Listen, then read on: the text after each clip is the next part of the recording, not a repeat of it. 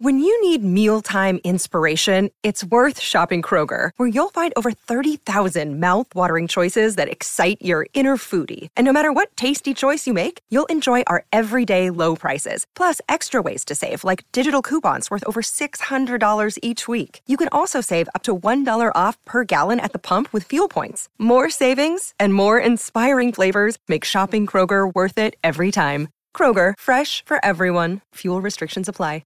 Another day is here, and you're ready for it. What to wear? Check. Breakfast, lunch, and dinner? Check. Planning for what's next and how to save for it? That's where Bank of America can help. For your financial to-dos, Bank of America has experts ready to help get you closer to your goals. Get started at one of our local financial centers or 24/7 in our mobile banking app. Find a location near you at bankofamerica.com/talktous. What would you like the power to do? Mobile banking requires downloading the app and is only available for select devices. Message and data rates may apply. Bank of America N.A., member FDIC. Mary redeemed a $50,000 cash prize playing Chumba Casino this year. I was only playing for fun, so winning this was a dream come true. Chumba Casino is America's #1 social casino experience. It's serious fun. With over 80 casino-style games to choose from, you too could win life-changing amounts of cash. Be like Mary. Log on to ChumbaCasino.com and give them a whirl. That's ChumbaCasino.com. No purchase necessary. Void or prohibited by law. 18+. Terms and conditions apply. See website for details. The voice in the preceding commercial was not the actual voice of a winner. It's never been easier to communicate with people, but it's never been harder to know which platform you're supposed to communicate on. Here's a simpler solution. With call, meet, and message all in one app, RingCentral makes communication easy. With all that connectivity in the palm of your hand, you can work from anywhere with anyone at any time and never miss a beat. Because when it comes to communication, simple is better. Learn more at ringcentral.com. RingCentral. Simpler communications. This is the MD's Fantasy Football Show with Dan Mader, giving you the X's and O's of all things fantasy.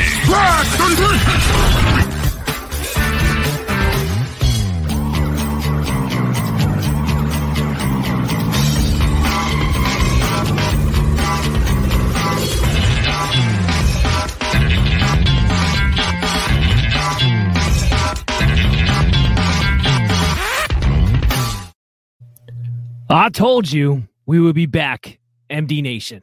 And we are. We're back, baby. Back on another Monday night edition. I would not let you down. We are here with the Week 17 Sunday afternoon recap. And thank you, MD Nation, for joining the show today. You are listening and or watching the MD's Fantasy Football Show, streaming to you live on social media at Billy Up MDFF Show. Subscribe to our YouTube channel so you never miss an episode. Download us on your favorite pod streaming app so you can catch us on your commute. You can always research us on the Amazon App Store when you look up the MD's Fantasy Football Show, which is available on your Android and Fire TV devices. But we're available somewhere new today. And we're going to be available here from now until all the way through next year. And yes, we are doing episodes all throughout the off season. We'll do one a week after this week. But we're going to be available to you guys on Tiki Live. TikiLive.com/channel/bellyup. Now we'll get it up there later on so you guys don't get confused. But basically, we're going live on live streaming TV. And that's not the only place we're going to be. Along with Amazon, eventually down the road, we'll be available on other platforms, and we'll announce those as they become available to you. But TikiLives.com, the Belly Up Sports channel, we're going to be live, baby. You can check us out on your web browser, on the app, which is available to any software, any device. Very excited about that. Again, the show continuing to grow because of the loyal following that we have with MD Nation. And hopefully you guys were able to take advantage of our advice, Chris and I. Chris isn't here today, it's just me, but hopefully we take advantage of our advice. Hopefully it resulted in an MD Nation championship, or at least got you very close. And if it didn't, it's okay. We're going to be working all offseason to get you guys better. There's always next year. We're not going anywhere, baby. So look, today's show, obviously, we're going to be recapping all the action from Sunday afternoon. This week is going to stay the same.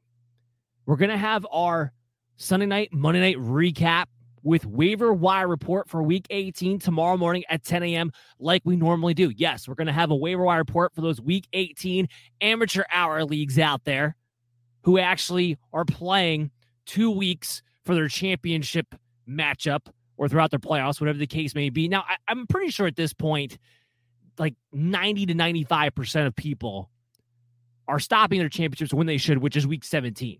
But for those 5 to 10% of you who are out there, yes, we are still making ourselves available for you guys heading into week 18, just in case you're still trying to win a championship. We like to be here for everyone we possibly can be, which is why I still do these shows on the last week, unlike most other platforms out there. My favorite one, of course, will be the MD's DFS contest, which will come in later in the week like we normally would have it. And that show will continue on through the NFL playoffs each week with Jazz Lord joining us. We're going to try to win you guys some money throughout the NFL playoffs with our DFS analysis. After the Super Bowl is over, we'll talk about some consistency of the position reports and then take it by year from there. But we'll be back pretty much once a week, at least every single week, all the way up until free agency, which for us kicks off the new season here at the MD's Fantasy Football Show. So that's what you have to look forward to.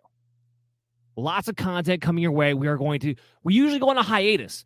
We are not going on a hiatus this year. I decided that we need to keep the content going. We need to keep people prepared. Fantasy football has turned into a year-long sport, especially with the popularity of dynasty leagues growing. And we're going to have more of a focus on that than we ever had before in the offseason for dynasty teams. We're growing along with your fantasy football skills, along with your fantasy football desires. All right, so no further ado, let's dive into some of this action that happened yesterday. And, for some of us, we'll recap what got you a championship, quite possibly, or what maybe lost you the week, unfortunately. So let's kick this thing off with the Rams and the Baltimore Ravens. Rams win this game 2019. Matthew Stafford, box score-wise, was fine. Fantasy-wise, was fine. Did he hit the ceiling we expected him to hit? No, he didn't. I mean, Joe Burrow went bananas the week before. The Ravens were even more undermanned in the secondary than they were the week before against Cincinnati. Cooper Kupp's been amazing. They have amazing wide receivers. They have Sean McVay. Stafford now 2 times in a row in smash spots was not able to perform up to expectations. What do those 2 games have in common? They were road games. The home road split for Matthew Stafford and this Rams offense in general outside of Cooper Kupp has been a real thing this season. And I do have to wonder if they don't get home field advantage out the NFL playoffs, which at this point I don't think is possible because of the Packers, then it's going to have to real question if they have to play a road game in the playoffs. What happens then? Remains to be seen. We'll talk about that more as we get into next week, which kicks off the NFL playoffs. But 309 yards, 2 touchdowns, 2 interceptions. He was fine. He didn't lose you your championship week, but he didn't give you the home run threat that you were hoping for. Sony Michel did what you needed him to do. 74 yards on the ground, picks up a touchdown, 19 carries, tacks on 3 receptions for 25 yards to get you 99 yards from scrimmage, almost gets you to that 100-yard mark. 5 targets, though. He had a fine fantasy performance. The thing to keep in mind is that while running backs fantasy-wise have put up points, and he did in this game too against the Ravens, they haven't been overly efficient. Used 3.9 yards a carry. So the Ravens have been able to keep running backs down as far as their overall efficiency goes, but the points are still there because especially when you have a workhorse back against his team, they're giving up too many points. But Sony Michel, no Cam Akers, was inactive. They decided, you know what? We're going to hold out. We're going to wait. They might need Cam Akers in the NFL playoffs. There's no reason to get him hurt yet if they're not fully confident he's ready to go. Now, Cooper Kupp, did he have a T. Higgins type game from a week ago, a Jamar Chase type game from a week ago? We'll get to Jamar Chase's performance later. Don't worry, we're not burying the lead. But no, he didn't. 6 catches, 95 yards, a touchdown, 7 targets. Are you disappointed maybe that you got a floor, quote-unquote, performance out of a Cooper Kupp your championship week? Maybe. But he didn't lose you the week. He did what he was supposed to do, which is still a wide receiver 1 performance at the end of the day. Absolutely amazing what he was. And the question is going to be next year, do we definitively rank him as the number 1 wide receiver overall heading into drafts? And for the most part, I'm going to say that that's going to probably be a yes. I can't see it not be necessarily. But at the same time, we're going to do our due process and see if he can repeat this. Remember, he's having a record-breaking year. Typically speaking, you're going to have regression after a season like that. That doesn't mean he shouldn't still be drafted as the number one receiver next year. Insane. Stafford's not going anywhere. This offense isn't going anywhere. It sets up for Cooper Kupp to be in a prime position next year. And the great thing about him is that he gets lined up all over the field. Even when Robert Woods was healthy, Cooper Kupp was getting lined up all over the field and playing the majority of his snaps from the slot, especially since the Rams have gone back to their 3 receiver set for their normal offense. It's very hard to take away a very good slot receiver, especially when he's the number one featured receiver in the offense. That's what Cooper Kupp has going for him. 6 catches, 69 yards on 9 targets for Tyler Higbee. And that's kind of what ruined the value for the other guys. I mean, OBJ, a lot of people wanted to stream him. He gets a touchdown, 5 catches, 39 yards. He was fine. Van Jefferson looked like he was on his way to a big game.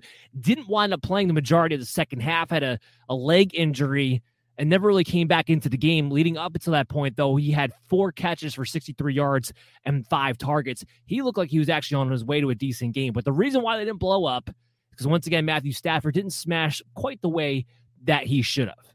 But they get the win, so who cares, right? On the Ravens side of the ball, no Lamar Jackson once again. Tyler Huntley rolls in. 197 yards, no touchdowns, one interception, 54 yards on the ground. Maybe not quite the fantasy performance. A lot of people were streaming him heading into this game. He didn't have any touchdowns. The Ravens scored 19 points without scoring an offensive touchdown. It's kind of impressive in a depressing way. It's impressive in a depressing way. Mark Andrews, 6 catches, 89 yards, 6 targets. You'll take that 9 times out of 10 out of any tight end. But the problem is because Mark Andrews has been a wide receiver 1 in your lineups, and it's a big reason what got you there to the championship. You're almost left disappointed, kind of the same way you're less disappointed with Cooper Kupp. It's like, you still had a great game, still had a good game. This is your floor game performance. It's insane, but you've gotten so used to, getting over 100 yards, getting a touchdown to go with it. Can't get too greedy. Still performed admirably in this matchup. Rashad Bateman, though, was the lead targeted guy. 10 targets, 7 catches, 58 yards. Marquise Brown, 3 receptions, 28 yards, 8 targets. It's going to be very interesting when we go into next year to figure out exactly what the split between a Rashad Bateman and a Marquise Brown is going to be. Marquise Brown was absolutely phenomenal. Now, his success was somewhat linked to Lamar Jackson. When Lamar Jackson got hurt or had COVID or his play declined because of one of those things towards the second half of the season, Marquise Brown went downhill with him. If it was anybody besides Lamar Jackson there at quarterback, well, Rashad Bateman would start to get worked in. And you got to figure Rashad Bateman, we know what kind of talent he is. He's going to be a tremendous wide receiver. Is he going to take the next step up and wind up being in a 1A, 1B situation with Marquise Brown next year on an offense that ultimately threw the ball more this season than they ever have under Lamar Jackson tenure, Greg Roman tenure, but still was not one of the top throwing teams in the league. So that's going to be interesting to try to figure out heading into next season. Is it not Mark Andrews, who's really just the only pass catcher you want to, count on? That's all going to be legitimate questions heading into next year. The running backs will be interesting. Devonta Freeman, 14 carries. Latavius Murray, 11. Not much to really take out of that, other than next year, hopefully, J.K. Dobbins and Gus Edwards are able to return. If they do, Mary redeemed a $50,000 cash prize playing Chumba Casino this year. I was only playing for fun, so winning this was a dream come true. Chumba Casino is America's #1 social casino experience. It's serious fun. With over 80 casino-style games to choose from, you too could win life-changing amounts of cash. Be like Mary. Log on to ChumbaCasino.com and give them a whirl. That's ChumbaCasino.com. No purchase necessary. Void where prohibited by law. 18+. Terms and conditions apply. See website for details. The voice in the preceding commercial was not the actual voice of a winner. We know what we're going to get. This Ravens team has shown that even with these old nursing home level running backs, they still want to play 2 backs no matter what. Even though Latavius Murray has consistently been done, consistently been molasses, consistently looking like he's running in mud, even compared to Devonta Freeman, who's been actually pretty efficient since they gave him the lead role. They still want Latavius Murray to work in. It just shows me that as long as Dobbins and Gus Edwards are both playing and both under contract, Dobbins in particular is never going to truly be the workhorse back.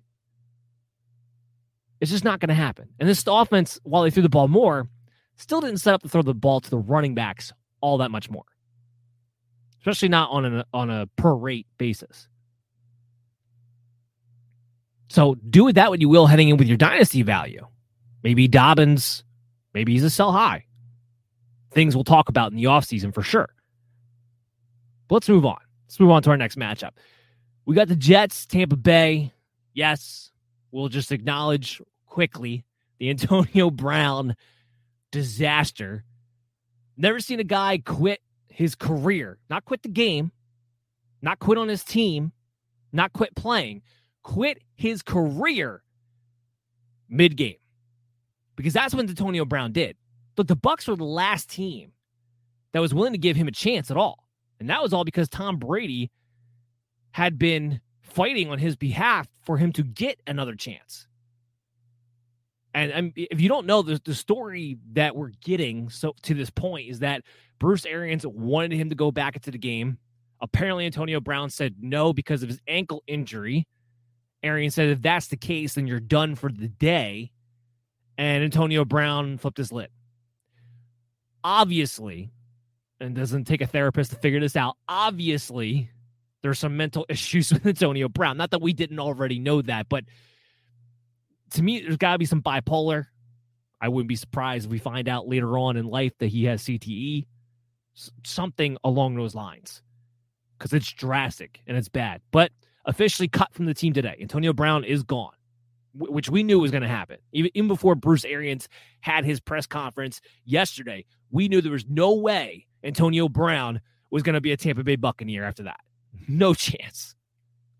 Whether they're trying to be in the middle of a Super Bowl run without Chris Godwin on top of it or not. It'll be interesting going into next week. In this game, though, Tom Brady, last 2 weeks in a row, have been mediocre. That's probably putting it nicely. He hasn't been bad. Let's call it what it is. Bad, especially fantasy-wise. But even with the Antonio Brown shenanigans, Mike Evans pretty much out there on one leg, no Chris Godwin, against the Jets, Tom Brady cures his ills and gives you his best performance, one of his best performances all season. 410 yards, 3 touchdowns. Did have the 1 pick. Who cares at that point? Brady came through in your championships in a big way. The benefactor was the other guy who had been disappointing for 2 weeks in a row. Rob Gronkowski, 7 receptions, 115 yards. The only thing he didn't do was score a touchdown, 10 targets. But Gronk is going to be a main target for as long as Tampa Bay is in the NFL playoffs, including probably next week. Here's a name of note for you guys who do have your Week 18 matchups, or if you're playing DFS, because we'll definitely make sure we're giving more of a focus to DFS this week in Week 18, because that's, for most people, it's going to be the last form of fantasy football they can have heading into the last week of the season.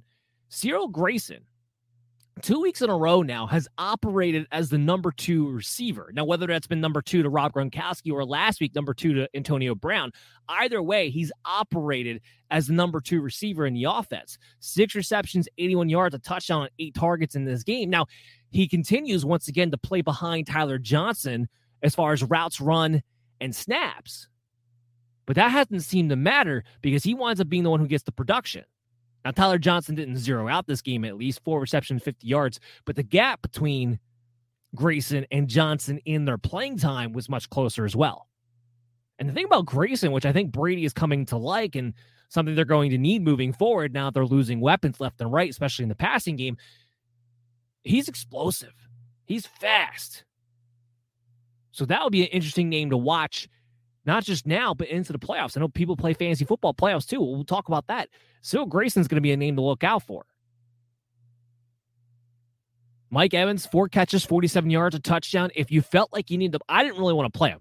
I barely had him in my top 36 by the time Sunday came around. And the only reason I had him even there is because of some of the late inactives that wound up coming to fruition. I didn't have Mike Evans earlier in the week in my top 36. I didn't want to play him. But if you did, you got a fine performance. 4 catches, 46 yards, a touchdown. He did what you needed him to do. He didn't blank you. He didn't go off. He just He played solid. He didn't hurt you. Plain and simple. That's basically what it boils down to. The other interesting note, Ronald Jones, huge disappointment. 10 carries, 26 yards, gets hurt with an ankle issue. Now, we're still waiting for the MRI results to tell us exactly how bad it is. If you're going into Week 18, Keyshawn Vaughn had 8 carries for 31 yards compared to Le'Veon Bell's 3 carries for 5 yards. He also had 2 receptions for 14 yards on 3 targets. Bell also had 3 targets, but 3 catches, 30 yards. Here's the interesting part.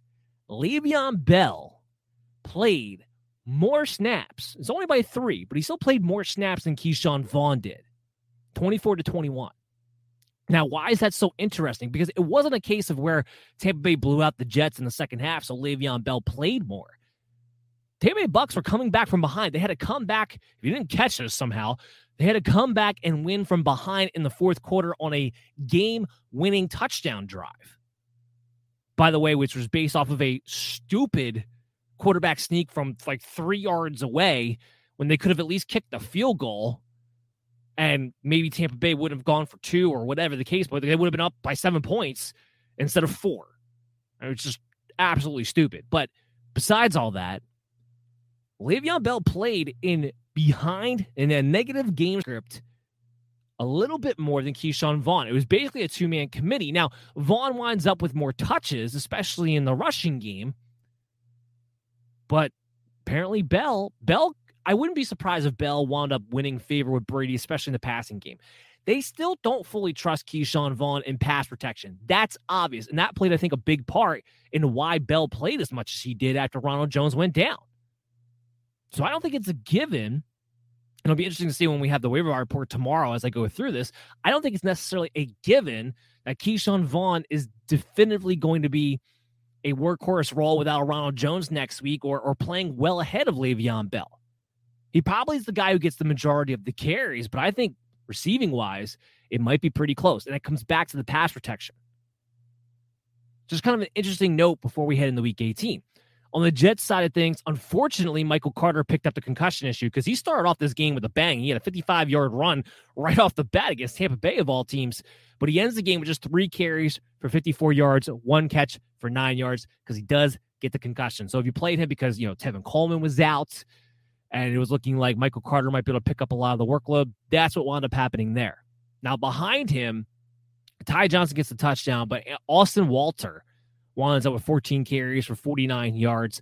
Johnson did play more of the snaps and had 3 catches for 47 yards. We know he's going to be more involved in the passing game, but him and Austin Walter will be in a committee. Ty Johnson probably working more as the receiving back. Walter is the main ball carrier if Michael Carter does wind up having to miss Week 18 with a concussion issue. And because it's Week 18 and he's the future of this offense, they're not going to push him back unless he actually is 100% ready to go. Braxton Berrios was the stream of the week. 8 receptions, 65 yards, a touchdown on 12 targets, gets a rushing touchdown on a trick play. I mean, the Jets have just shown if all else fails, if Crowder's out and Elijah Moore is out and Corey Davis is out, they have no problem featuring the crap out of Braxton Berrios. It's mind-boggling to me. Crowder will probably be gone next year. I don't see them bringing him back. He took a pay cut to stay with him for this season anyway.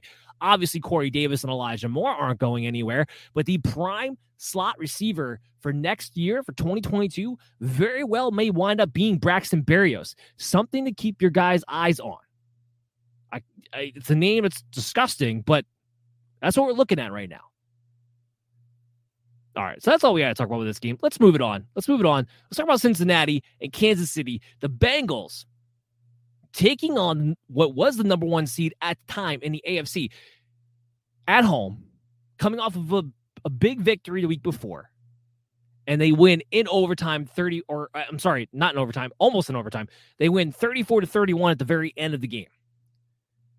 This was a big win for the Cincinnati Bengals team. Not only did it get them the AFC North, which obviously is a huge deal for this organization in particular, it was the manner in which they did it.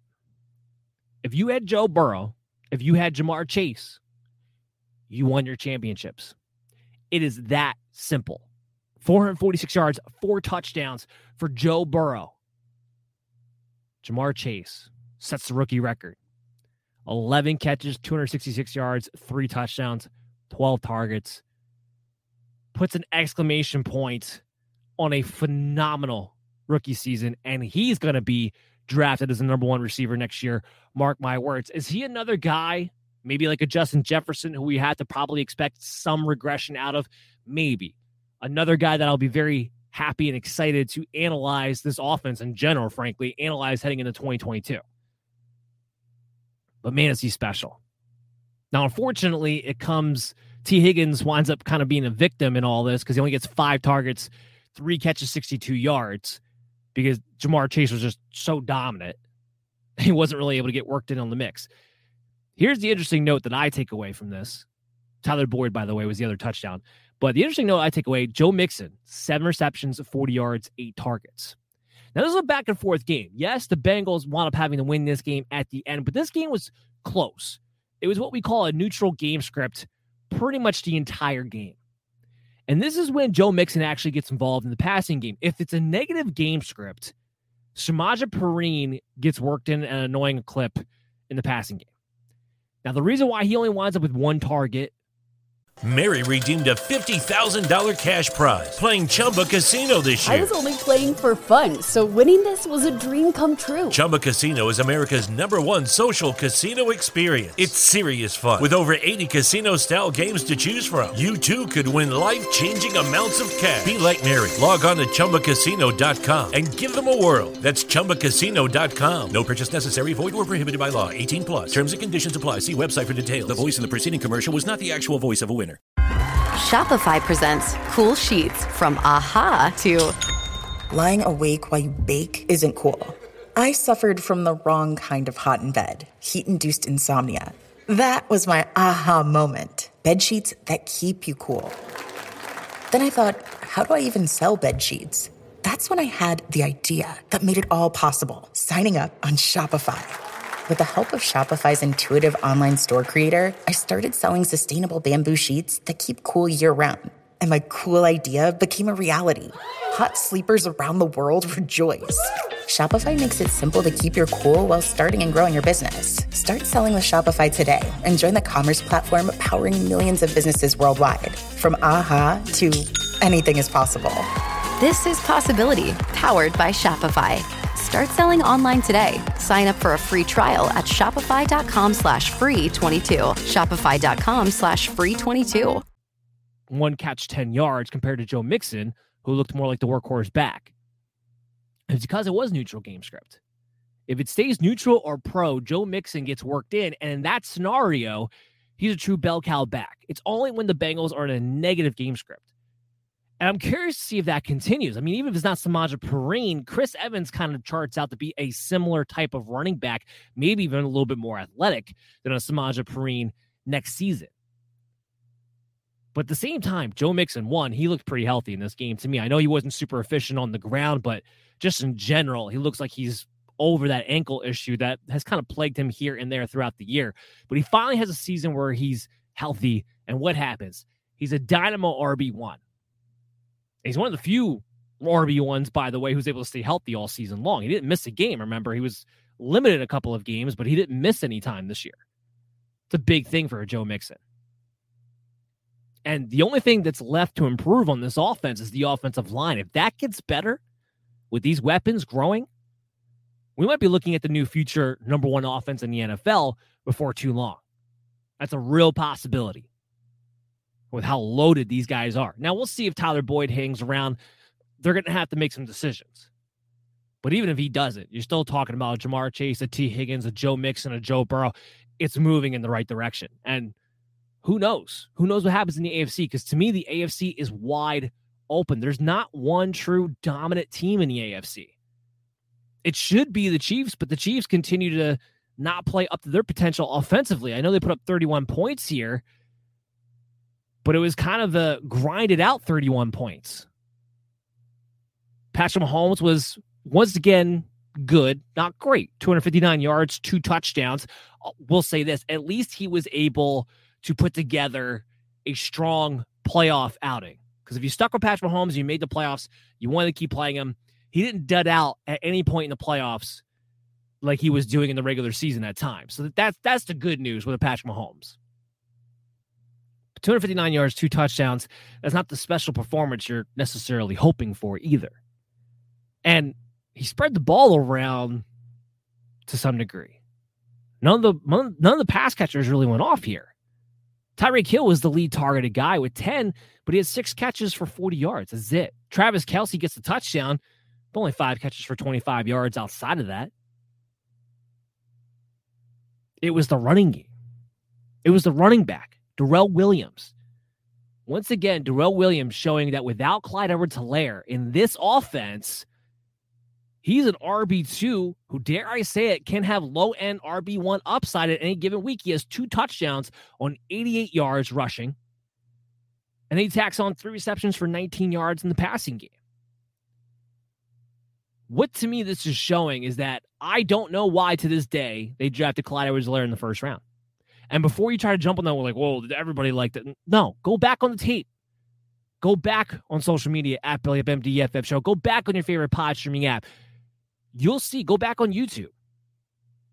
I was screaming to the rooftops at needed to be DeAndre Swift, not Clyde Edwards-Helaire. He's not big enough. He's not explosive enough.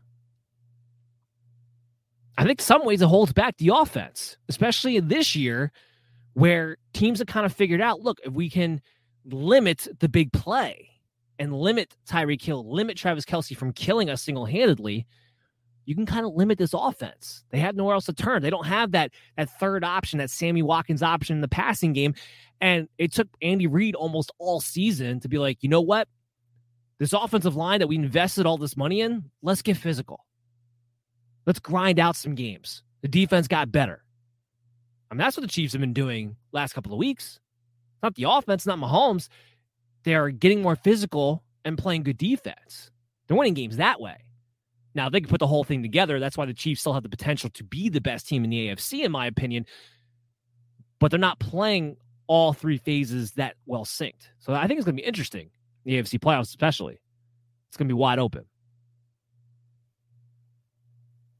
Let's talk about Tennessee and Miami. So Tennessee, talk about a team that if I'm in the AFC, I want no part of. That's Tennessee. They are hitting their stride at the right time. They're struggling for a while. They had no A.J. Brown, no Derrick Henry.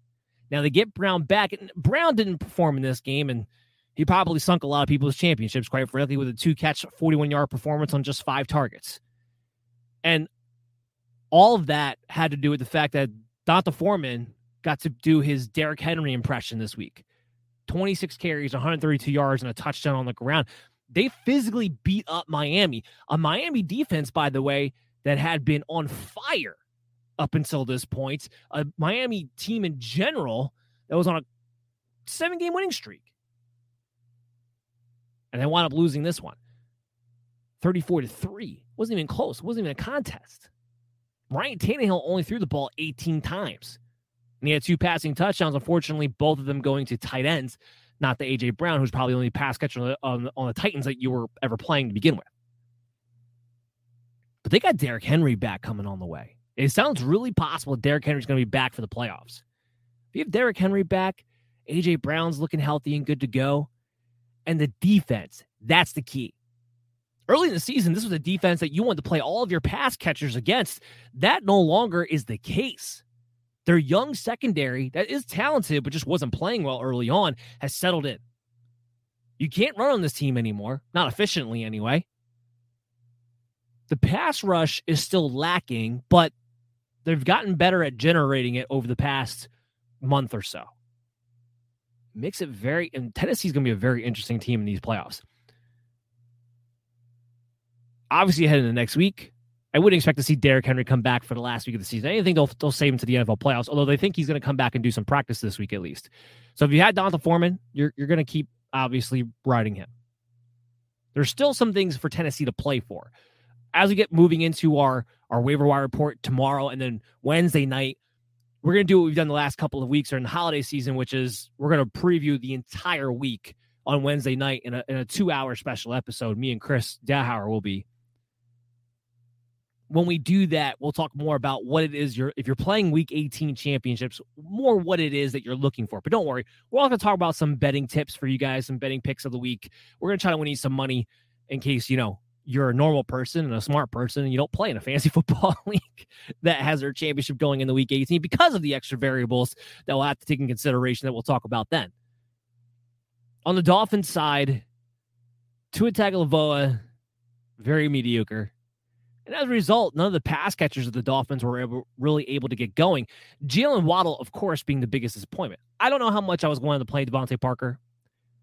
And Mike Gesicki was in that streaming territory tight ends, but definitely not a must-play. The guy you were counting on to come through is Jalen Waddle, because even though Tennessee's defense is settled in, you still should be able to take care of business as a slot receiver.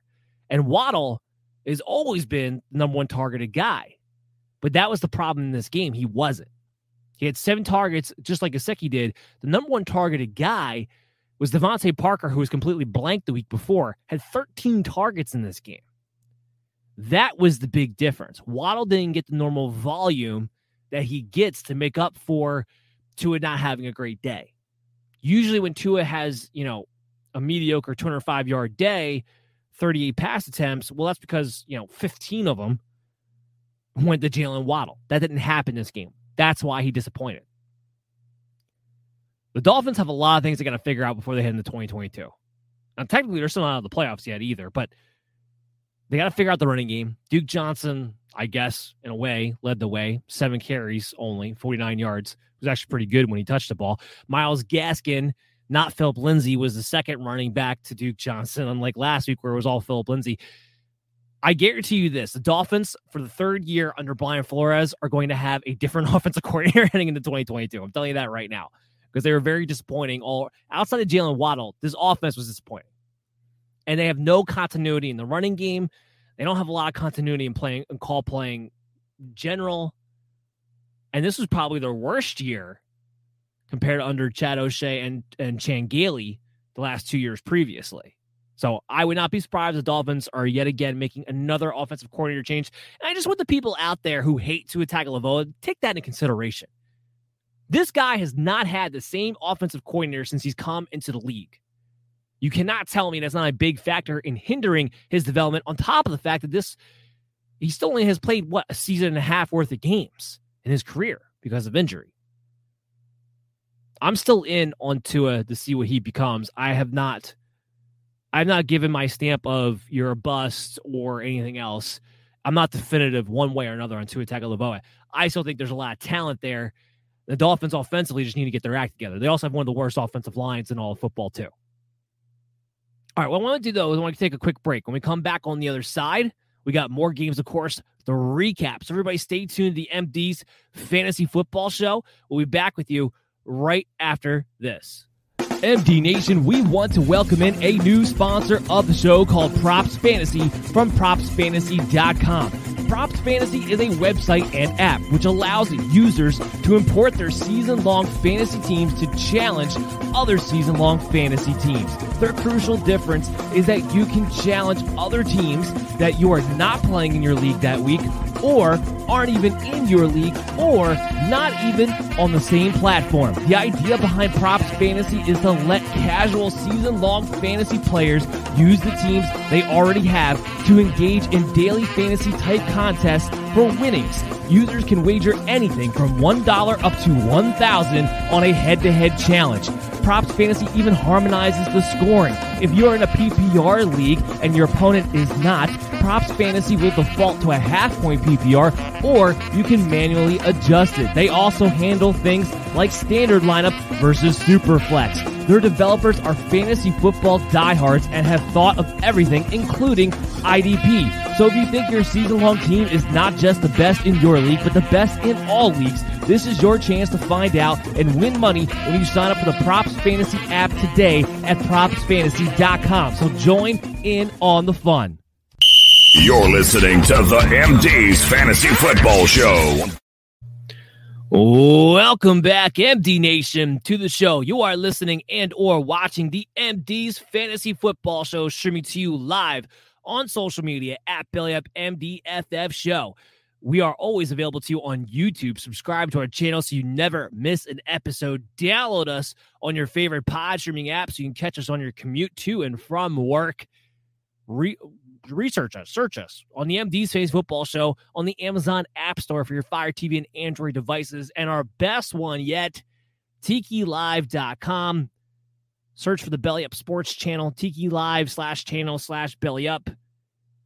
We're going to have a lot more content coming there. Right now, we're the main show on there. But you can watch us free live streaming television on any device, web browser, whatever, anywhere. We're widely available to you guys.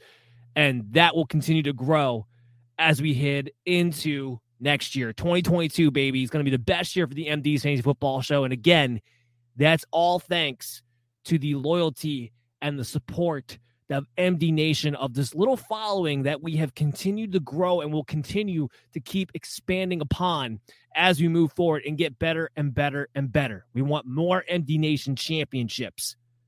We want more fun. We want to be smarter. We want to win more money.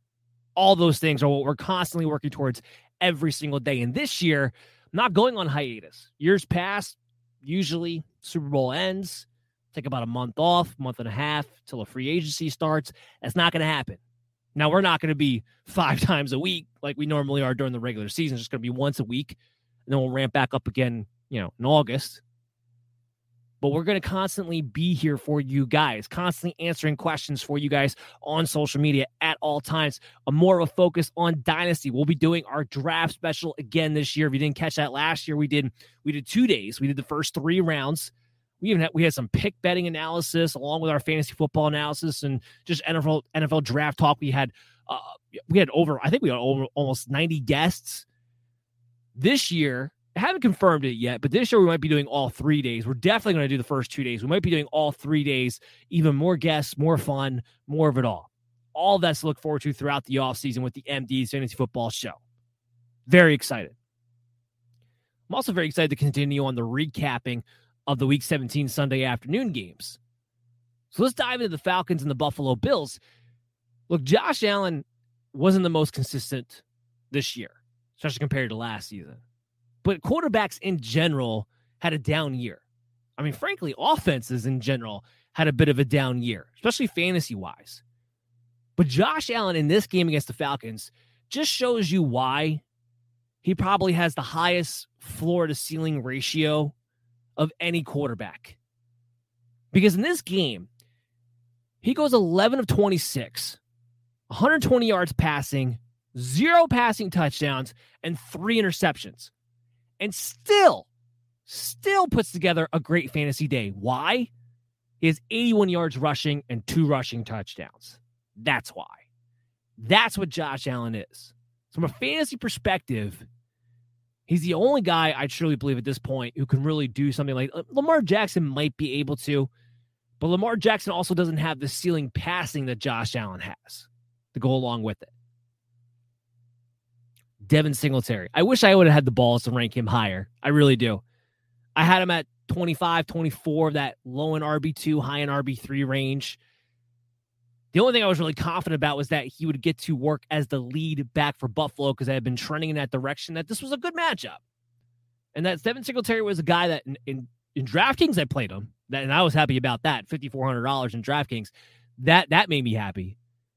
But I wish I would have had the balls, the cojones, to move him up a little further than that. 23 carries, 110 yards, 2 touchdowns. The question all offseason is going to be this, and maybe we get some more idea about it because, the Bills are a team going to the playoffs, so we might get more of an idea as this thing plays out before we have to hit the 2022 season. But will he get to be the lead guy? Zach Moss is flamed out at this point. He's not explosive. He's not overly powerful. He can't stay healthy. Matt Breida, we already know he's a backup guy. Nothing to really worry about there.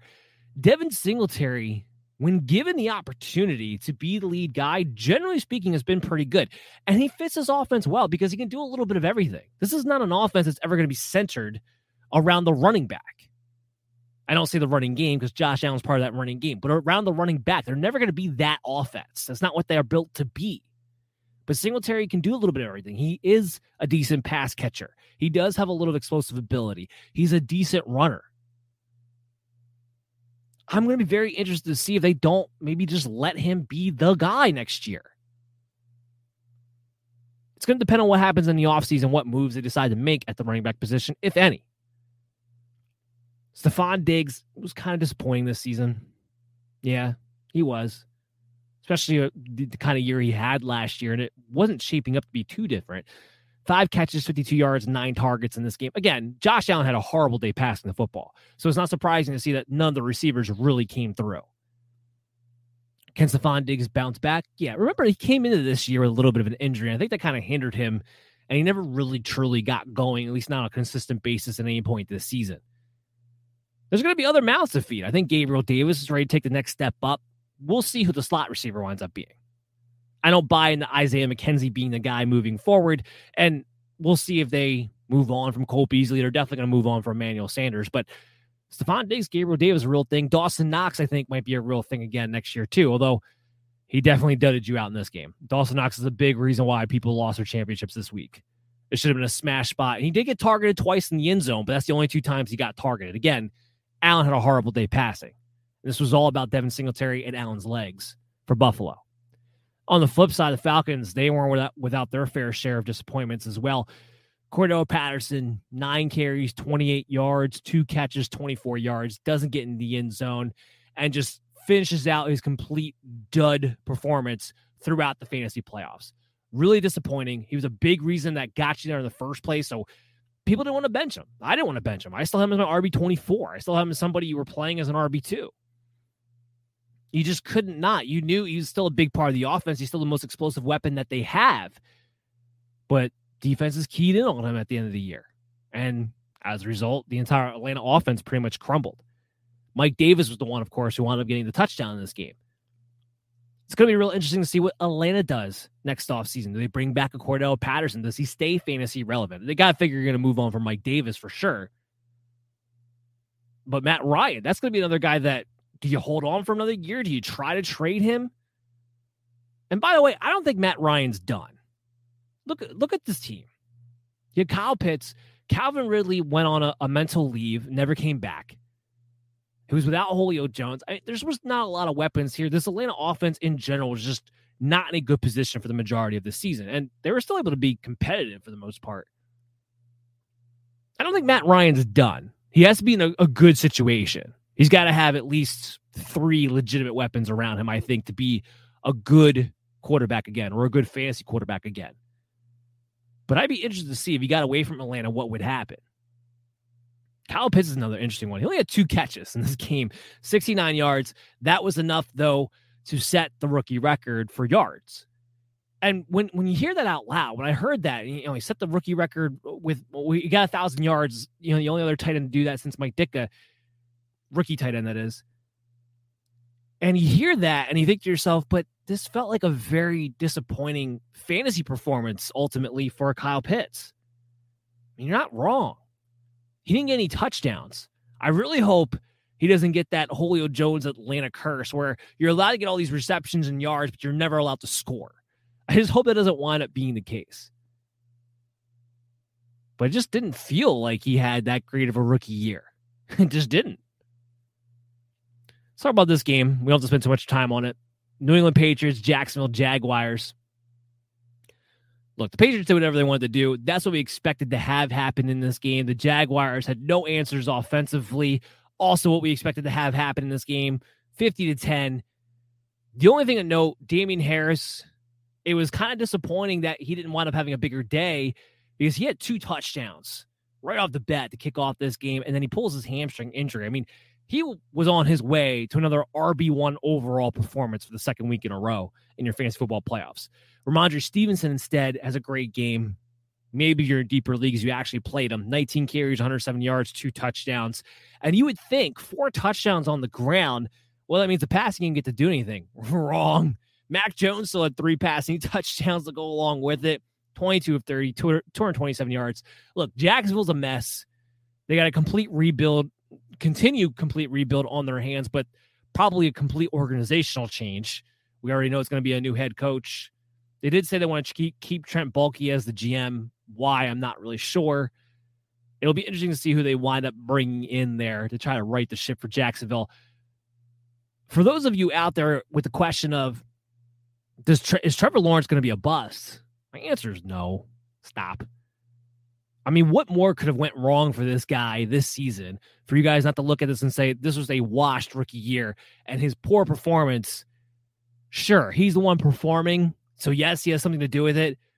But could he have been in a worse situation?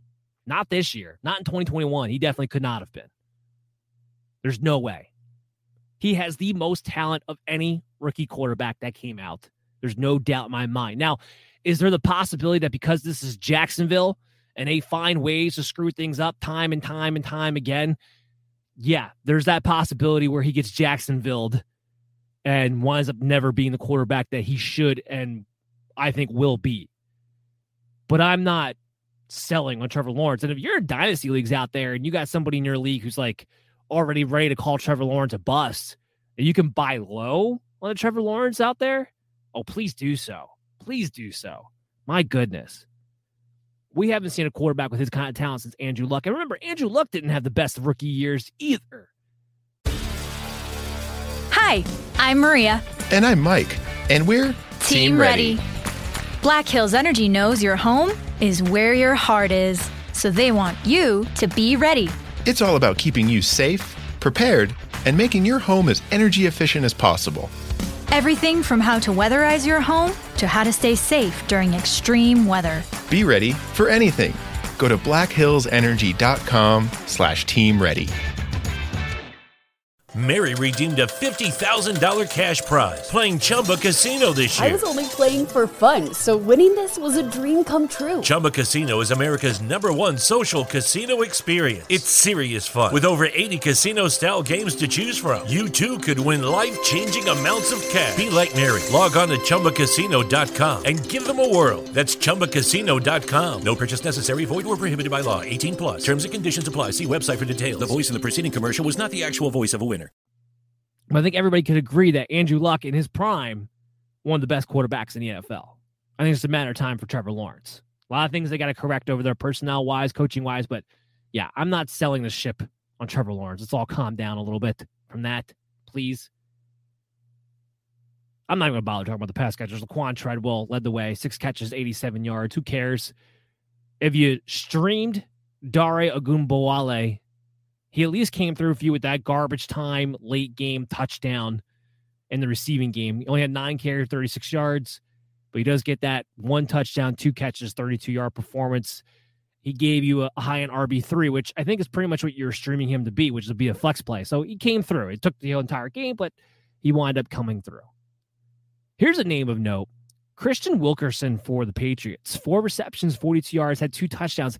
He played the most out of all of the Patriot wide receivers. Now, part of that could have been because they were blowing them out and there was no real reason to continue playing their main starters. And Nelson Aguilar was out. It was just a very interesting name. N'Keal Harry was healthy and active even with Nelson Aguilar out, so Christian Wilkerson could play.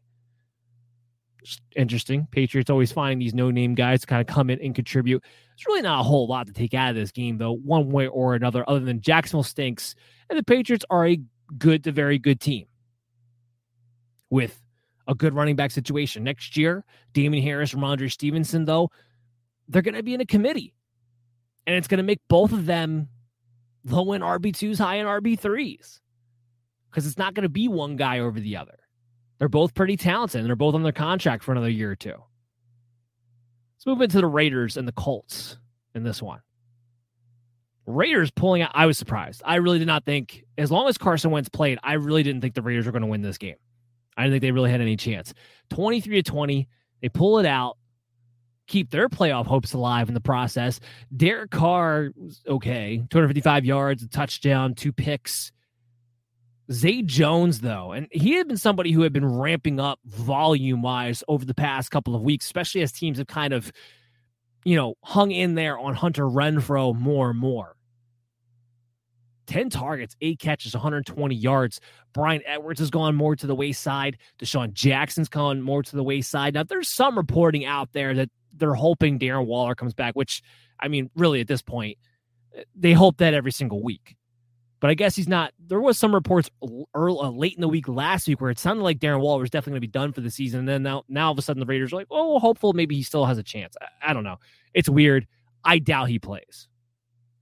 Hunter Renfrow and now Zay Jones have really taken over the volume of that offensive attack. And Renfrow wound up having a very good game. And he was a locked-in wide receiver 2 for me heading into the matchup. 7 catches, 76 yards, a touchdown on 9 targets. He does very well against zone. That's primarily what Indianapolis Colts run. But the teams that are playing more man, they're starting to double and bracket Hunter Renfrow in the middle. And even in this game, if he's not the clear-cut, targeted guy, I don't necessarily trust what his fantasy floor is. He's playing really well right now. It's going to be very interesting to dissect and analyze him going into 2022 because what do you look at? Do you look at the beginning of the season when Darren Waller was healthy? Because if you do, well, Renfrow wasn't really fantasy relevant because he wasn't getting enough volume.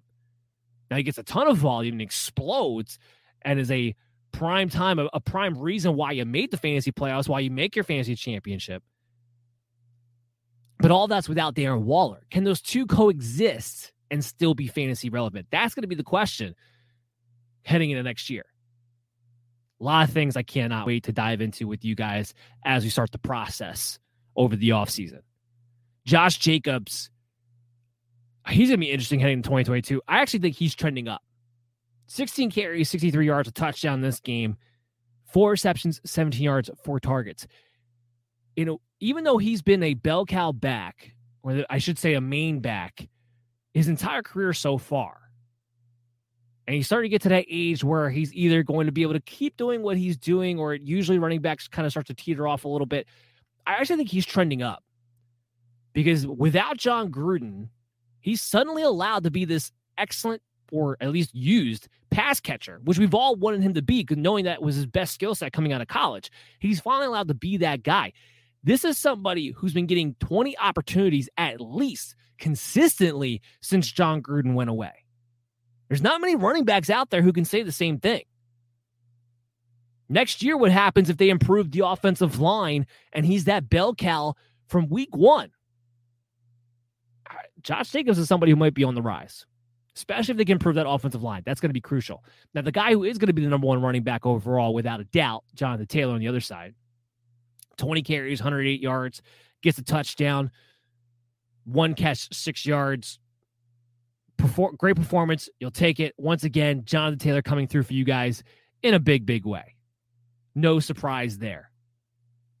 Frank Reich has fully decided he is all in on making Jonathan Taylor the offense for the Colts as the bell cow. A little bit less of mixing in Nyheim Hines for absolutely no reason at all, although Nyheim Hines did operate more as the pass-catching back in this game, 4 catches, 14 yards on 4 targets. But we've seen Taylor be the lead pass-catching guy too. We've seen him be a bell cow. And no, Nyheim Hines isn't going anywhere contractually speaking, but they found something when they turned to Taylor as the main part of the offense. Carson Wentz, look, do you want to say he didn't have any practice all week, dealing with COVID, coming off of COVID, how did that hinder him? All legitimate questions, but just, it was ugly. 16-27, 148 yards. He had the 1 touchdown that went to T.Y. Hilton, which was his only catch on the day. And as a result, Michael Pittman winds up being disappointing. 6 catches, 47 yards on 6 targets. I think my problem with Michael Pittman in moving in the future is that he needs the volume. He's not a big play guy. He doesn't get as many touchdowns for being a bigger-bodied wide receiver as you would think. And I would be shocked if the Colts didn't bring in another receiver to at least be a 1A, 1B with Michael Pittman. And he's really needed the volume to stabilize his floor, especially since he's cooled off since the beginning of the season when the Colts were still trying to kind of make their offense more around Carson Wentz than Jonathan Taylor at that time. Since the switch happened, Pittman still gets the volume, so he's been fantasy relevant, but not the same guy that he was. And I kind of worry what happens if they add another legitimate pass catcher. What happens then? Pittman might be somebody who's trending down. And that'll depend, though, on what happens in the offseason. It's not a given the Colts definitively go get another wide receiver out there, but just something to kind of keep your eye on for dynasty purposes especially. Now let's move into the Eagles-Washington game. Jalen Hurts, I mean, that was really one of the bigger disappointments of the week. You're playing Washington, the best matchup you could have as a quarterback. Hurts has been a top 5 guy all year. You had to play him. But since the Eagles made this transition to a run-first team, he's had some dud games because if he doesn't get that rushing touchdowns, he's not throwing the ball enough to establish a floor as a quarterback. And what happened in this game? Well, he had 44 yards on the ground, 214 yards, but he had no touchdowns, no passing touchdowns, no rushing touchdowns. It's not going to win you a lot of weeks. It was very disappointing in this match against Washington, especially coming off the week they did against Dallas, where it was like Dallas's offense could do no wrong. You're hoping the Eagles, at least Jalen Hurts in particular, would get a piece of that action heading into this week. It didn't happen. Boston Scott actually wound up acting as the main running back, 14 carries of Jordan Howard's 11, 47 to his 26. He winds up having the 2 rushing touchdowns to go along with it. Now, Howard clearly wound up being a little bit more limited from the stinger injury than we were anticipating heading into the game. We knew it was going to be a committee, but still expected Howard to get more of the carries by the end of it. That didn't wind up happening. I do wonder next week if Howard's a little more healthy, does it not go to Howard as far as who's going to see more carries? But the more surprising part was that Boston Scott had just as many red zone touches as Jordan Howard did, and he's the one who winds up converting the 2 touchdowns as a result. I think both these guys are playing. If you're going to head into Week 18, we know Miles Sanders is not going to play Week 18. If he's back at all, he'll be back for the wild card round. It's a split. They're both RB3s. It's going to matter which one finds the end zone. That's what's going to come down to. So they're going to be viable plays. But I'll give you this. Dallas Goedert today, talk about it in a second, 6 catches, 71 yards, 7 targets. He went on the COVID list. So keep your eyes on that if you need Dallas Goedert for one more week or DFS-wise even. Now, because of the new protocols, he can be back in 5 days. So he could be back before the next game. But keep this in mind, guys. Now, we haven't really seen it too much with tight ends yet. I guess we saw a little bit with Travis Kelce, but it was hard to take too much away from one guy one time. But keep this in mind, players coming back off that COVID list, that first game back, they don't seem to play their full amount of snaps that they normally play. And their production, fantasy-wise, takes a noticeable hit that first game back from COVID. And I was saying this to Chris last week. We talked about this quite a bit. It seemed to be affecting the pass catchers more than the running backs. But this past week, we've had some examples of running backs are coming back off of COVID. They weren't the same either. So it almost feels like that first game back off of COVID, it's very, very hard to trust unless you just know that player is going to get his full plethora of snaps, which is kind of hard to determine. Devonta Smith, 3 catches, 54 yards, 6 targets. A very uneven rookie year for him. It'll be interesting to see what the Eagles do moving forward, but this continues to be a run-first team. It's going to be hard to trust really any pass catchers unless they're completely consolidated. I mean, Goddard, Smith, they'll continue to be fantasy options unless the Eagles bring in another legitimate third option and what could be one of the more run-heavy teams, not just finishing out this year, but 2022 too. And that's going to probably depend on, is Hurts still the quarterback, or do they make a splash move for Deshaun Watson or something of that nature? That's going to be a team worth keeping an eye on in the offseason, the Philadelphia Eagles. Washington side of things, Jared Patterson actually wound up being the lead guy. He played the Antonio Gibson lead role. 12 carries, 57 yards, gets the rushing touchdown. Jonathan Williams, who we thought might be in a committee with him, only 2 carries. Wendell Smallwood actually had 4 carries in this game. So it was a Jared Patterson show without Antonio Gibson, essentially. Still nothing to really ride home about, but just an interesting note in case Gibson misses Week 18. And at this point, I don't see why they would trot Gibson out there at the end of the year anyway. They have nothing to play for. Terry McLaurin, 7 catches, 61 yards on 8 targets. In a strange way, that's been one of the better games Terry McLaurin's had this season. Man, oh man, him and Allen Robinson, like if they could just team up and go where Aaron Rodgers is going, or just find a quarterback. Like, remember how excited we were that Ryan Fitzpatrick was going to be the starting quarterback for Washington for Terry McLaurin? Fitzpatrick's not even a good quarterback. It's just the fact that he has the track record of being able to get his number one receiver the ball. Washington obviously is going to have to do something to address the quarterback position heading into next season, but Terry McLaurin, man, he really got robbed of what should have been a big star-studded breakout year for him because the quarterback play was so shoddy for Washington this entire season. And at least the only thing I could take out of it, the silver lining, is at least we can all agree that Taylor Heinicke, the success he had in the playoffs last year, was not a reflection of the NFL quarterback he actually is on a consistent basis. Okay, so can we put that one to bed? Can we move on and get McLaurin a real quarterback so we can see what he can really do? Because that's what I want to see next season. All right, let's take a quick break. When we come back on the other side, we'll finish out the rest of the recap for the Week 17 Sunday afternoon games. So everybody stay tuned to the MD's Fantasy Football Show. We still got more for you right after this. It's the holiday season, and you don't know what to gift as a gift or a stocking stuffer. Well, today's sponsor, Manscaped, has the tools to guarantee you win this year's stocking stuffer or white elephant competition. Manscaped is the leader in men's below-the-waist grooming, and they have served more than 4 million men worldwide. If my math is correct, that's almost 8 million balls. So get 20% off and free shipping at Manscaped.com with the promo code BELLYUPFANTASY.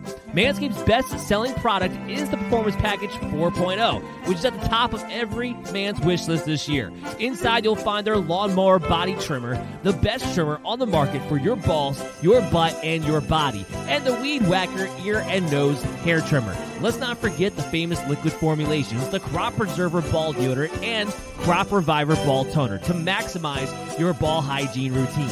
Get the Performance Package now to receive their 2 free gifts, the Manscaped Boxers and the Shed Travel Bag. The dads can't stop talking about this, the teens secretly buy this, and the women will love you for it. Get 20% off and free shipping at Manscaped.com with the promo code BELLYUPFANTASY. Be the ballsiest gift giver this year with Manscaped. You're listening to the MD's Fantasy Football Show. Welcome back, MD Nation, to the show. You are listening and or watching the MD's Fantasy Football Show, streaming to you live on social media at BellyUpMDFF Show. Catch us on YouTube by subscribing. You'll never miss an episode.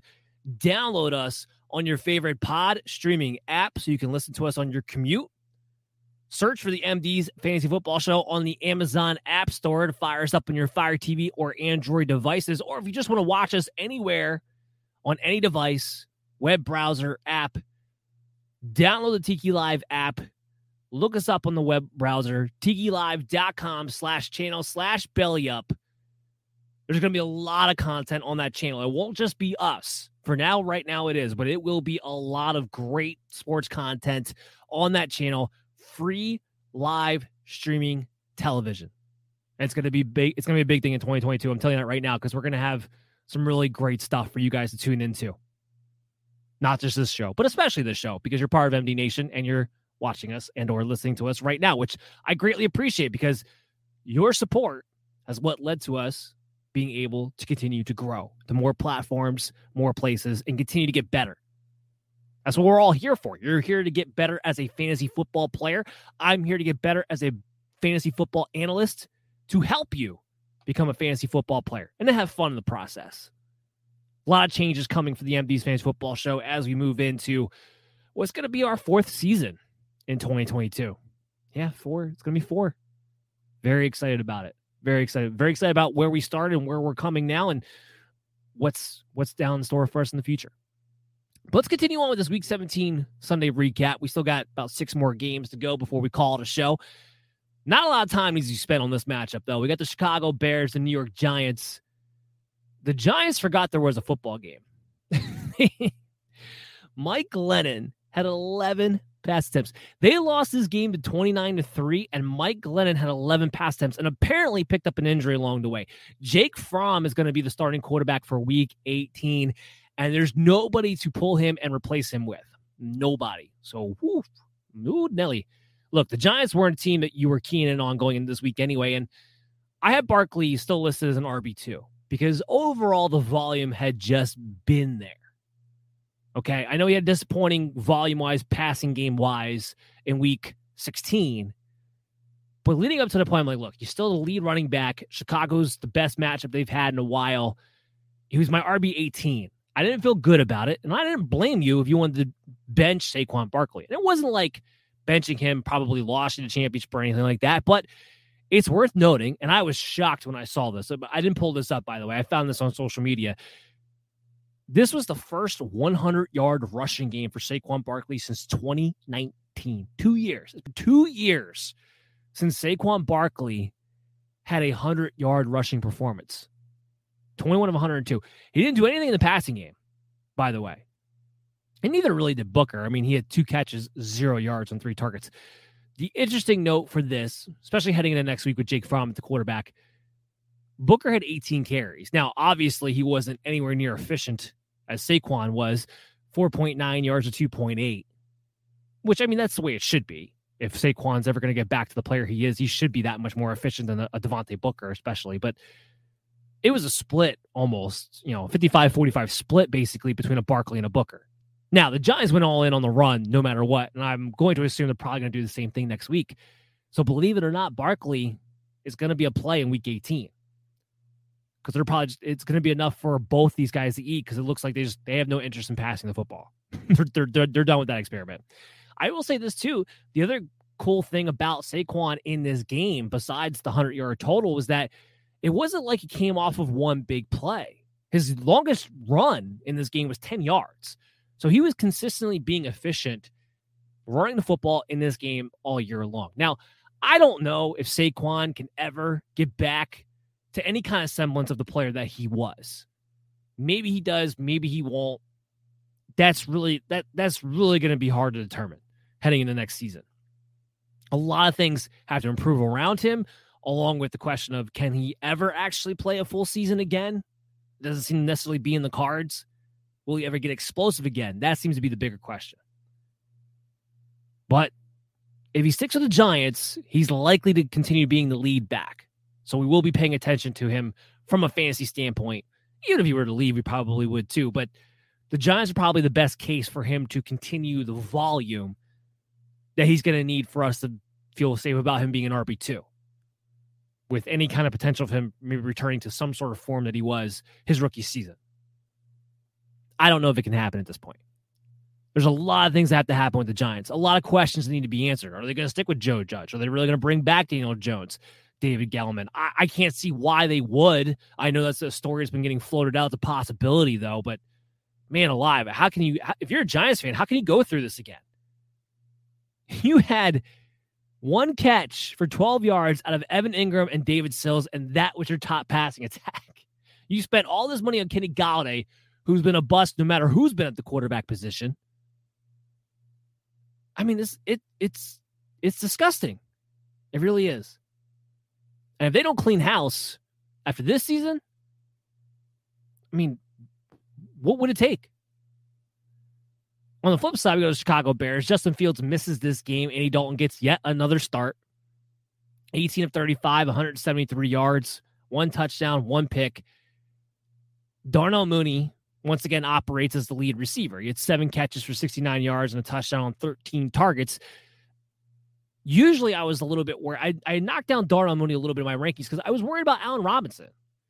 While Allen Robinson, from a productive standpoint, and once again in this game, hasn't been productive all year long for a various amount of reasons. 4 catches, 35 yards, but he has 6 targets. When he's out there, he gets enough targets to kind of take away from Darnell Mooney. But Mooney was able to get the touchdown in this game, so he's able to give you a good fantasy performance. You probably use them in the flex if you use them at all, or maybe as your third receiver, depending upon what kind of options you had, because it was the Giants matchup. That's going to be an interesting name going into next season, too, with Justin Fields getting another year under his belt. And Allen Robinson, please go find a quarterback to go play with, please. For your own sake, for my sake, for everybody's sake, we want to see you be good. We know you're good. What a disappointing, what a dud. Very few did it out more than Allen Robinson, especially when taking consideration where you drafted him and what we expected out of him. And Matt Nagy, go away. I'll tell you who wasn't disappointing in this game, though. That was David Montgomery. Now, he wasn't efficient. 2.9 yards a carry on the ground here, but 64 yards rushing, 2 rushing touchdowns. And the one thing we got to take away from this, especially the second half of the season, is that even though Khalil Herbert looked good when David Montgomery was out, it did not matter. David Montgomery is one of the few guys out there who's a true bell cow back in every situation, both receiving and rushing, no matter the game script. It's just going to be a matter, can the offense improve? Can the offensive line get better? Can they get a better offensive mind calling the plays? We know what David Montgomery can be, a la last year. The volume's there. He's going to be a very exciting guy to think about come in 2022. Let's move on. Let's talk about the Chargers and the Denver Broncos. Another game we don't have to spend a lot of time on. Broncos. I don't know if Aaron Rodgers is necessarily still in the cards, but whether it's Rodgers or Watson or whoever, get a quarterback. You don't even need a superstar quarterback. I mean, a superstar quarterback would be great because then this offense could go off the chain, but at least get a competent one. Even a Jimmy Garoppolo in this offense, what that would do with these weapons. Courtland Sutton's another receiver. I'm talking about McLaurin today, Allen Robinson, Courtland Sutton. I don't want to see this guy get wasted. I don't want to see Jerry Jeudy get wasted because they can't get competent quarterback play. Watching Drew Lock makes you want to, and he actually had one of his better games in this one, and I still had my eyes rolling in the back of my head watching him play. Hi, I'm Maria. And I'm Mike. And we're Team Ready. Black Hills Energy knows your home is where your heart is, so they want you to be ready. It's all about keeping you safe, prepared, and making your home as energy efficient as possible. Everything from how to weatherize your home to how to stay safe during extreme weather. Be ready for anything. Go to blackhillsenergy.com/team ready. The big disappointing factor was the running backs. You're playing against the Chargers. Everyone has had tremendous success against the Los Angeles Chargers running the football. These two running backs have been RB2s or better, even while splitting the work for 90% of the season. They were disappointing last week. You're like, fine, it's just one of those games. For it to happen again the second week in a row, shocking. And it really probably killed you. I mean, 10 carries, 43 yards for Gordon. Really not bad on a per carry basis, 4.3, but Javonte Williams, 14 carries, 30 yards. I mean, woof. Terrible.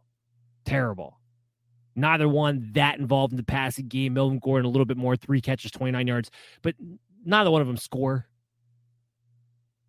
That it was just a bad performance, a bad timing performance of what should have been a smash matchup here. Again, 2022 will be interesting. Do they bring back Melvin Gordon or does Javonte Williams get his shot to be a bell cow back? I'm telling you right now, Javonte Williams, and I think everybody can pretty much agree with this at this point, if he gets the workload next year, he's an RB1, period. You can draft Javonte in the first round next year if Melvin Gordon's gone. They don't bring anybody else of note to replace him. Oh, man. Quarterback or not, he's the one safe guy that I feel great about with the Denver Broncos moving forward. I'll say this, Noah Fant, 6 catches, 92 yards, a touchdown, 7 targets. Really had his best stretch of the season with Drew Lock at the quarterback position, believe it or not. But, again, I hope they get a quarterback. I just hope they do for 2022. On the Chargers side, Herbert was okay. It wasn't necessarily a smash matchup or anything like that anyway, but he was just okay. 237 yards, 2 touchdowns, didn't kill you, didn't win it for you either, but didn't lose it for you. Mike Williams, 3 catches, 63 yards, touchdown on 4 targets. I think he's gone. I don't think he's coming back at all. And we saw the best of Mike Williams, right? Beginning of the season, we saw the best of him. He is what he is. That's a wide receiver 3 who's got big play upside, but never consistent enough to really be able to trust him week in, week out. Keenan Allen, 4 catches, 44 yards, a touchdown, 9 targets. Just a target monster. Usually has a safe floor, gets a touchdown. This one gets the job done. The surprise here really was the split in the backfield. Now, they went run heavy, but 17 carries, 58 yards, a touchdown for Eckler. 3 catches, 54 yards. So not a big day, but a decent day, especially, we did what you needed him to do. But it was surprising that Justin Jackson had 12 carries to his 17. Now, yes, a lot of that did come in the second half, but Jackson's somebody maybe playing himself into a little bit more of a role. They don't necessarily want to, wear out Austin Eckler, especially if they are able to make the playoffs here, which is still a possibility for the Chargers. It's kind of interesting that Justin Jackson was involved that much in this game. Let's keep this thing moving along. Let's go talk about San Francisco and Houston. Trey Lance getting his first win as a starter. Remember, he lost the Arizona game. Statistically, in the box score, he was better passing the football. 16 of 23, 249 yards, 2 touchdowns, and interception. QBR was only 34, though, and that's what I saw in my eye test. The box score, much better than the actual play. Look, I've said this before. I am a San Fran fan. I am not a Trey Lance fan at all. Now, fantasy-wise will be a totally different story because he's going to run, and he's probably going to run a lot. He's going to be a volume runner. But this is my problem with him. For a mobile quarterback, he's not that explosive. Think about it. Like he doesn't break big runs, ever. He's certainly not a Lamar Jackson, Kyler Murray type. He doesn't have that kind of speed, that kind of explosibility. But I don't think he's as explosive as a Josh Allen or one of the bigger body guys, Jalen Hurts. He runs a lot. He is mobile for a quarterback, obviously. I'm not saying that. But among the mobile quarterbacks in the league, I think he's one of the least explosive ones. He's got this weird hitch in his throwing motion. Actually watch him play. And it's one of the slowest releases I've seen, and I think it's a big reason why a lot of his throws are late. And the guy's got to be wide open for the ball to get there. He just has this this little double clutch hitch motion when he actually goes to release the football. He's got a lot of fundamentals he needs to work out. That's my point. And I am not a Trey Lance fan. And all of these San Francisco beat writers want to continue just pounding the crap out of Jimmy Garoppolo for no reason. Drives me nuts. Drives me up a wall. Again, fantasy-wise, different story. Why? Because he's going to run. He ran 8 times in this game, 31 yards. Could have had a rushing touchdown, got called back on a holding penalty. Fantasy-wise, he's going to be fine because he's in a good offense with good weapons around him, and he runs. But NFL-wise, I don't think he can hold Jimmy Garoppolo's jockstrap, which is really scary considering they mortgaged the entire future for Trey Lance to be the franchise guy. Ugh. This against Houston. A backup squad against Houston. And didn't look that good. Now, here's something to take. Elijah Mitchell. 21 carries, 119 yards. Jeff Wilson, he did play. There were snaps. He was on the field at one point. He didn't get any touches. So Elijah Mitchell clearly back from the knee. And clearly when he's back, he's the lead guy. San Francisco has kind of gotten away from this committee thing that we've come to know Shanahan for. When he's had a main guy, he's stuck with that guy. Whether it's Elijah Mitchell or Jeff Wilson this year, he's given the bulk of the work. The question will be if he had Raheem Mostert, would he still be doing that? Or would it be a committee in that sense? That would probably be a little bit different. But with Mitchell, if he's healthy, he clearly trusts him to get 20 carries. If that continues on in 2022, Elijah Mitchell is a potential low-end RB1 next season. Give me a 49ers running back who's getting me 20 carries a game. I'm giving you a guy who's probably going to finish as a low-end RB1 more times than not, if not higher. So that's going to be interesting to watch out for, too. But I wouldn't be surprised if Raheem Mostert made a return to kind of make this more of a committee. Although, who knows how long he stays healthy for. But 49ers need to win next week, too. They're in the playoffs right now, but they got to win to make sure they stay in. Mitchell's going to be the guy. You can ride him for another week if you're heading into next week. Deebo Samuel, he scores. I mean, this guy has found a way to score touchdowns. Even when he's not having the greatest of days productivity-wise, he finds the end zone to make sure he gives you that safe floor. 3 catches, 63 yards, a touchdown, 6 targets in this game. He had 7 carries, only 19 yards. Wasn't actually very efficient when given opportunities. But the one thing that's remained clear is when you look at that and see Jeff Wilson had 0 carries, but Deebo Samuel had 7. Even with Elijah Mitchell back, because that was the big thing, right? When Mitchell comes back, Deebo Samuel will revert more to being a wide receiver again and kind of take away his ability of being that involved in both aspects. Well, clearly, Shanahan has subscribed to the idea that, you know what, he just wants to get him involved one way or another. Whatever shape, form that takes, that's what he wants to do. I don't think that's going away anytime soon either. And again, they have something very big to play for. Their playoffs start next week. I mean, technically, you could say their playoffs started this week, but it was against Houston. Their playoffs start a week early. They start before the wild card round because they got to win to make sure they get it. Brandon Ayuk was decent. 4 catches, 94 yards on 6 targets. Why this 49er offense can only seem to feature one guy at a time, I don't know. It really does take away with Ayuk and George Kittle, who, look, we were downgrading Kittle anyway because Trey Lance was the quarterback, but 1 catch, 29 yards against Houston. I mean, really?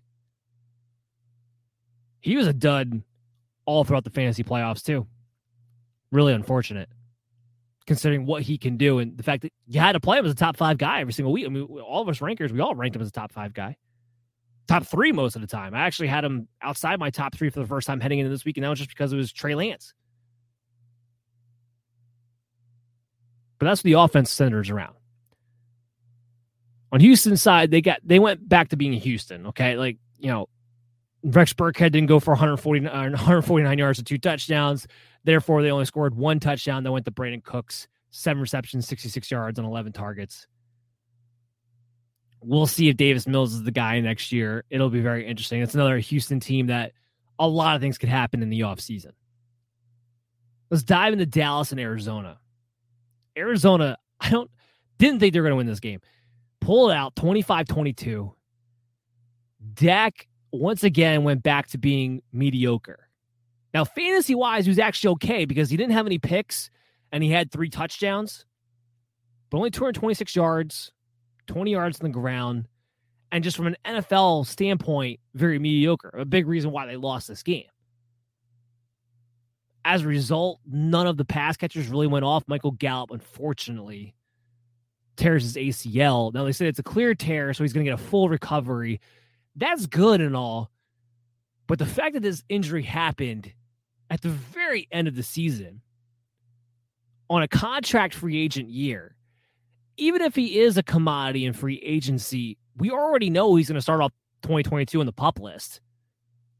So fantasy-wise, how valuable is he really for at least 2022?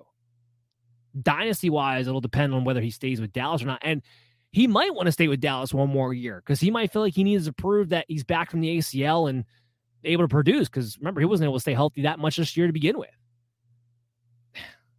Tough for Michael Gallup. Very tough. As a result, what happens? Well, Amari Cooper does his thing, but then CeeDee Lamb kicks back out from being primary slot receiver to the outside. And, you know, that injury to Michael Gallup happened very early on in the game.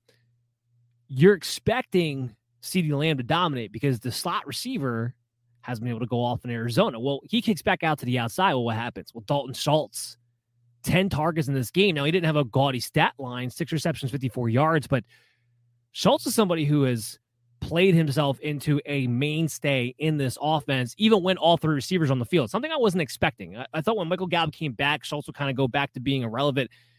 He's played his way into being a consistent, volume-based tight end, which is very difficult to do and very, very valuable. And I don't see why you bother bringing back a Blake Jarwin. Even if you do, I don't see why he would really take away that much from a Dalton Schultz, who's just been very good. And you want to keep playing him. CeeDee Lamb wasn't very good throughout the fantasy playoffs. 3 catches, 51 yards on 4 targets in this game. Amari Cooper, you got a touchdown, which saved you from being a complete disaster, but 3 catches, 18 yards on 7 targets. And again, that goes back to Dak Prescott being mediocre. And what we thought he might have fixed playing against Washington apparently was just because he was playing Washington. And give credit to the Arizona defense. They needed to win this game. They came up with a big, big win when they needed it the most. Arizona Cardinals here. Kyler Murray, 44 yards on the ground, 263 yards passing, 2 touchdowns. He was good. Wasn't phenomenal. He was good. That's all you need him to be. Next year, hopefully, DeAndre Hopkins is able to stay a little bit more healthy. Hopefully, Kyler Murray himself is able to stay a little bit more healthy from a fantasy perspective. We know what his big ceiling is, but the second he gets nicked up, he stops running. And when he stops running, his fantasy value goes way down because, again, I go back to it. He's not a good pocket passer. He's not. But he was good enough in this one. No James Conner. So Chase Edmonds, for the second week in a row, got a big workload.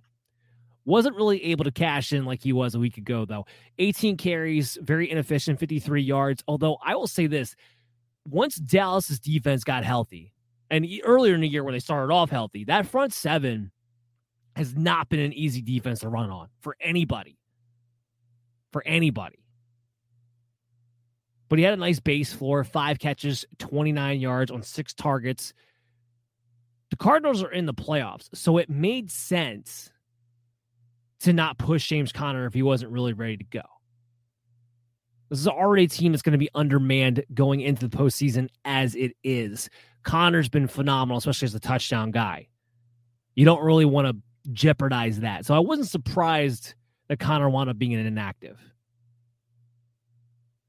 6 catches, 79 yards on 9 targets for Christian Kirk. Continues to be the Cardinals receiver that I want to own in absence of DeAndre Hopkins. Obviously, they didn't have Rondale Moore either, but that's neither here nor there. They haven't used him as anything more than a gadget guy to begin with.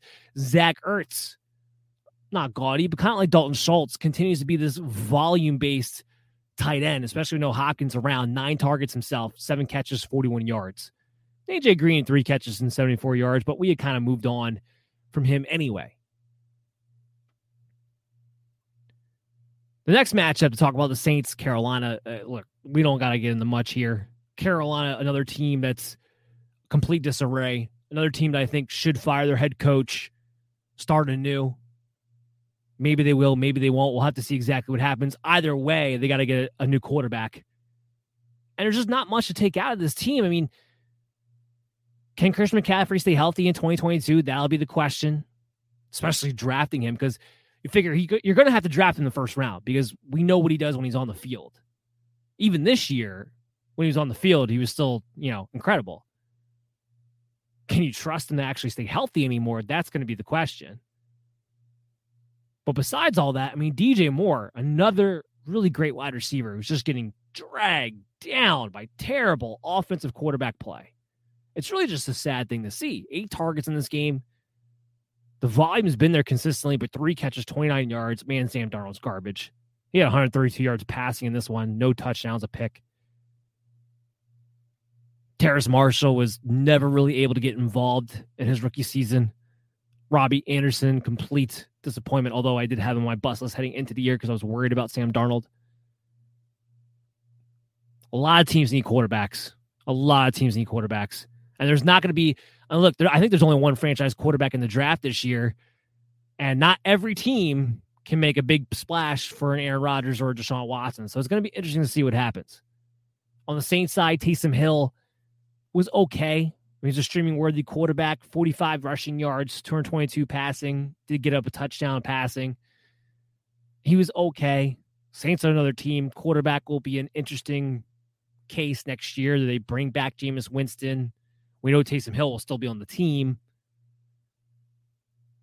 They need to get some weapons, though. I mean, poor Alvin Kamara. The team's just keying in on him.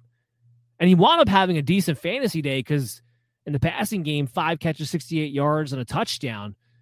2.5 yards on the ground per carry in this one. I mean, it's just dreadful.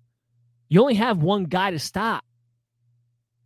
Michael Thomas, who knows if he's ever going to be able to return to any kind of form of the player that he was coming off that ankle issue that he's had setback after setback with now.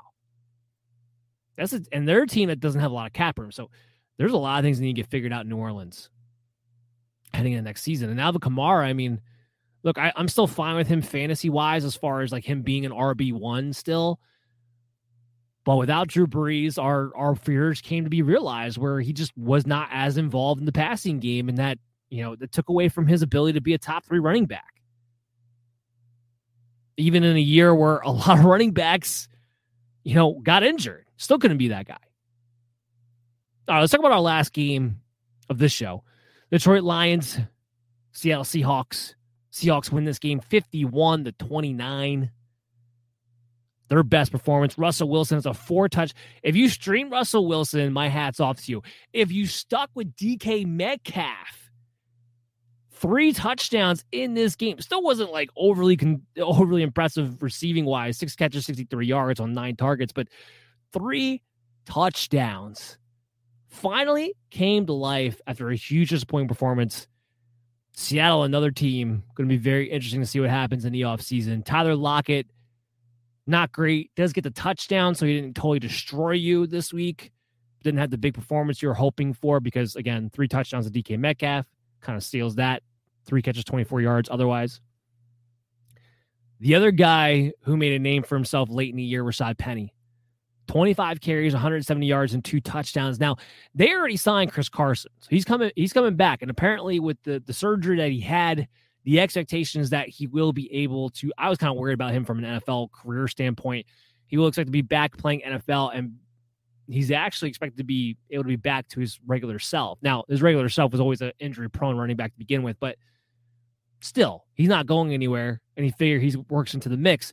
Rashad Penny was somebody Seattle can move on from in the offseason. We'll see if that still happens.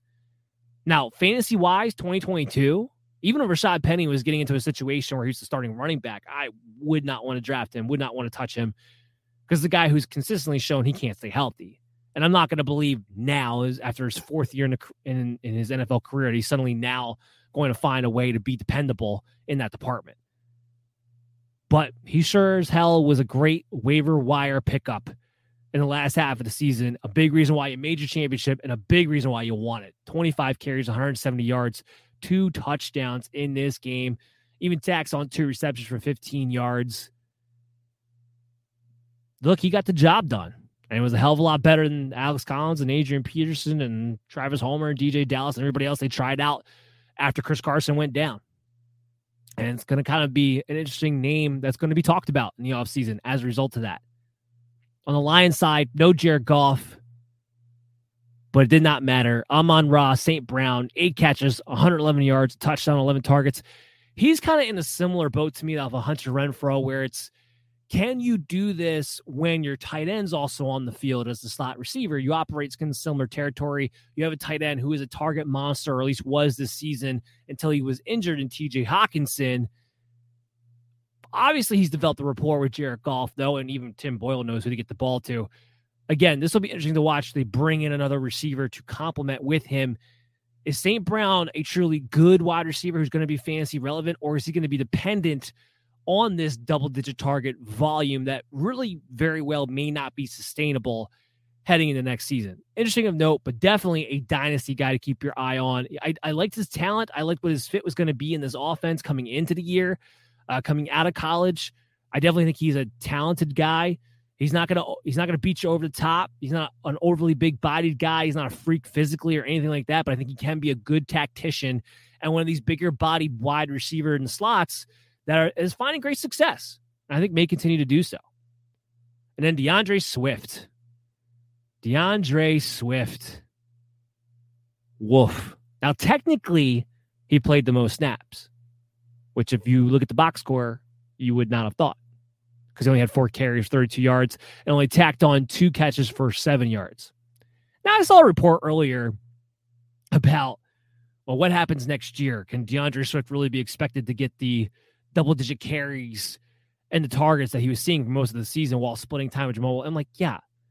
If anybody thinks Craig Reynolds is really going to be a significant contributor with a healthy Williams, who will be back, and a healthy Swift next season, you're out of your mind.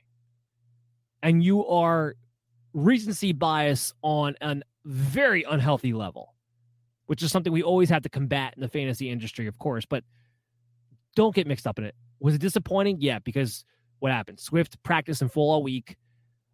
The offensive coordinator, running backs coach, Dan Campbell, they all talked about how he wasn't going to be limited in any kind of way.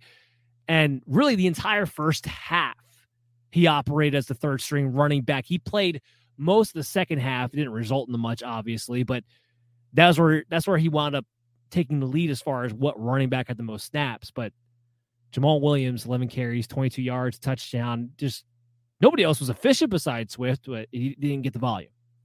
Didn't get the volume you're expecting in what was a smash matchup had he done so. We'll see you next week. We'll see next week if he gets a little more volume than that. Well, what I will say is that after that first half, Craig Reynolds never touched the football again. So the Lions may have had enough with him right away. We might have seen the end of Craig Reynolds as it is to begin with. That's going to do it for the show, guys. I hope you all enjoyed it.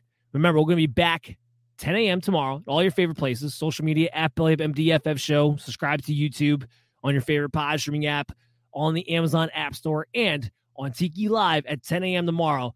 We're talking about the Sunday night recap, the Monday night recap, and the waiver wire report. So make sure you guys tune in for that. And we'll see you guys then. Go ahead, week 18 amateur hour, guys. We're here for you. All right. See you guys. Mary redeemed a $50,000 cash prize playing Chumba Casino this year. I was only playing for fun, so winning this was a dream come true. Chumba Casino is America's #1 social casino experience. It's serious fun. With over 80 casino-style games to choose from, you too could win life-changing amounts of cash. Be like Mary. Log on to ChumbaCasino.com and give them a whirl. That's ChumbaCasino.com. No purchase necessary. Void or prohibited by law. 18 plus. Terms and conditions apply. See website for details. The voice in the preceding commercial was not the actual voice of a winner.